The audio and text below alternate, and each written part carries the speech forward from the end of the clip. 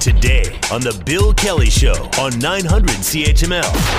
Cannabis, that's what's on everybody's minds. Obviously, it became legal at midnight tonight, and, to suggest people are overjoyed is a massive understatement. I'm excited that it's the end of Prohibition, but I'm super excited for what's to come in involvement, like the evolution of cannabis. That was a theme that just about everybody seemed to be echoing. It's interesting, though, because there's an awful lot of, contradictory points on this. I know there was a survey that was released yesterday, a national survey, that said that about 80% of Canadians, this is going to have no impact. In other words, they're not going to say, well, I never did that stuff, but now I'm going to start doing it because it's legal. So are we overblowing this? I don't know.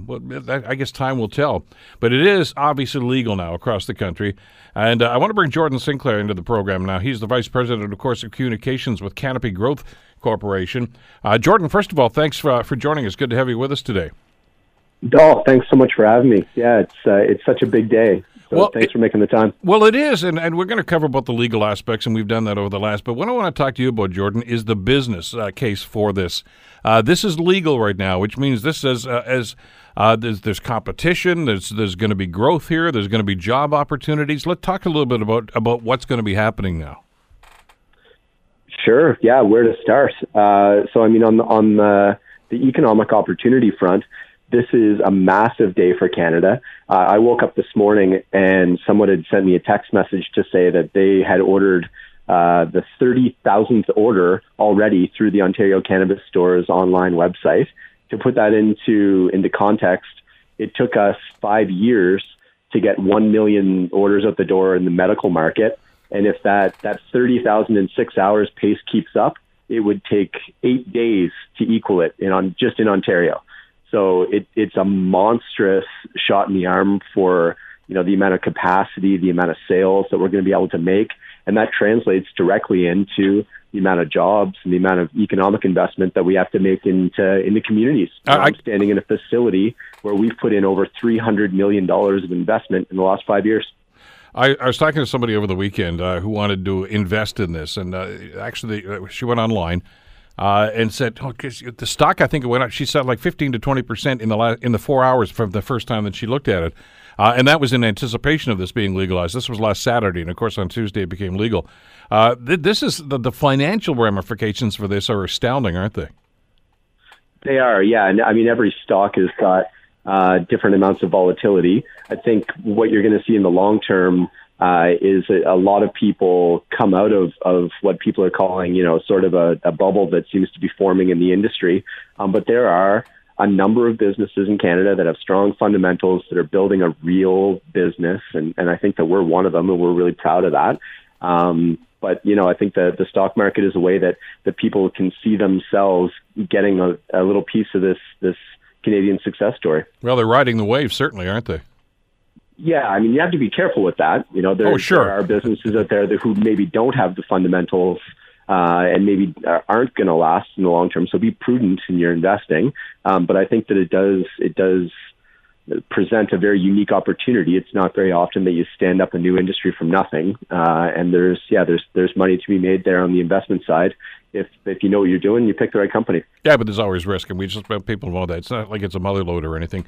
What about your particular situation, other companies like yours, Jordan? As I mentioned, you've been in the business now. You were in the medical marijuana business, and now how do you morph into this, and how do you take advantage of the legalization now for recreational? A lot of this in Canada for us is about doing what we were already doing, but just doing it much bigger. So we've been growing cannabis in regulated facilities since 2014, but now we're just doing it in many more of those facilities, and all of them are much, much larger. What will happen over the next year is you'll see a little bit of an evolution of the types of products that are available in the market. So we can start with the bud and the oils and the capsules that were already available in the medical market. But over the next year, we'll work at getting some other things done at scale. So edibles, concentrated products. That'll be the big shift for us. But so far, it's just been about scaling, getting big.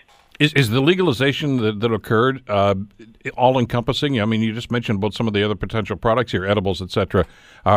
From a recreational standpoint, are they on the market legally now too? No, they're not. So the government did put a lot of the product types out for 1 year. What they focused on really was the distribution, the production regulations, getting a bunch of these businesses online.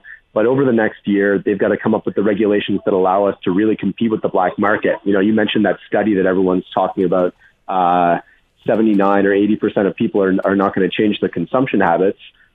I think largely that's a good thing. You know, that I think from a public health perspective, we don't want more people using cannabis.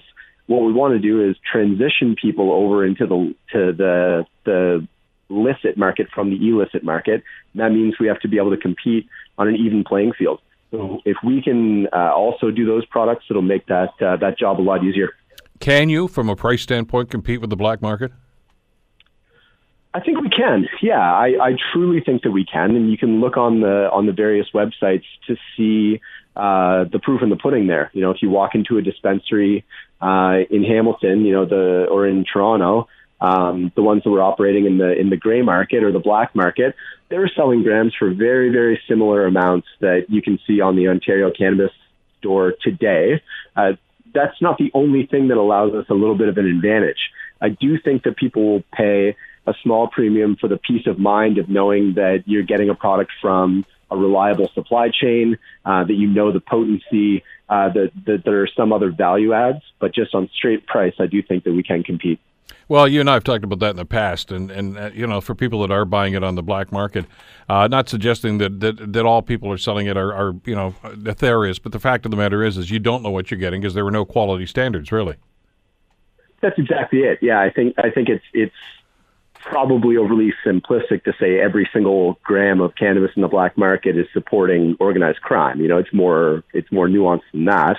But that doesn't mean that it's not much smarter policy to regulate and to put this into an actual industry where society is benefiting rather than having to pay to enforce, to enforce the black market. How big can this get at this point? Jordan, you were just talking about expansion into the recreational area, and we've talked in the past about, I've already seen and talked with some people that are in the process of actually building plants right now to try to accommodate what they think is going to be the need, the growing need that's going to be happening on this. Is this an industry that's ready to explode now? It is, and I promised myself I wouldn't talk about international opportunities until at least lunchtime. It's lunchtime somewhere. So I'll start with Canada at least. Okay. You know, so there is a lot more of a market opportunity in Canada. I do think that we can continue to get bigger as our business and as an industry. You know, there's going to be all sorts of new and interesting businesses that pop up around this, and not just in cannabis. You know, ancillary services, packaging, like all of these interesting things can be perfected here in Canada, and it can allow us to have a real global leadership position. Oh, there I did. I talked about international. But the big piece of the story here is still elsewhere, right? Like the European Union, Latin America, Asia Pacific, all of these are regions in the world that are clearly signaling that they want medical cannabis reform, and they're all looking to companies like ours and to Canada for the playbook.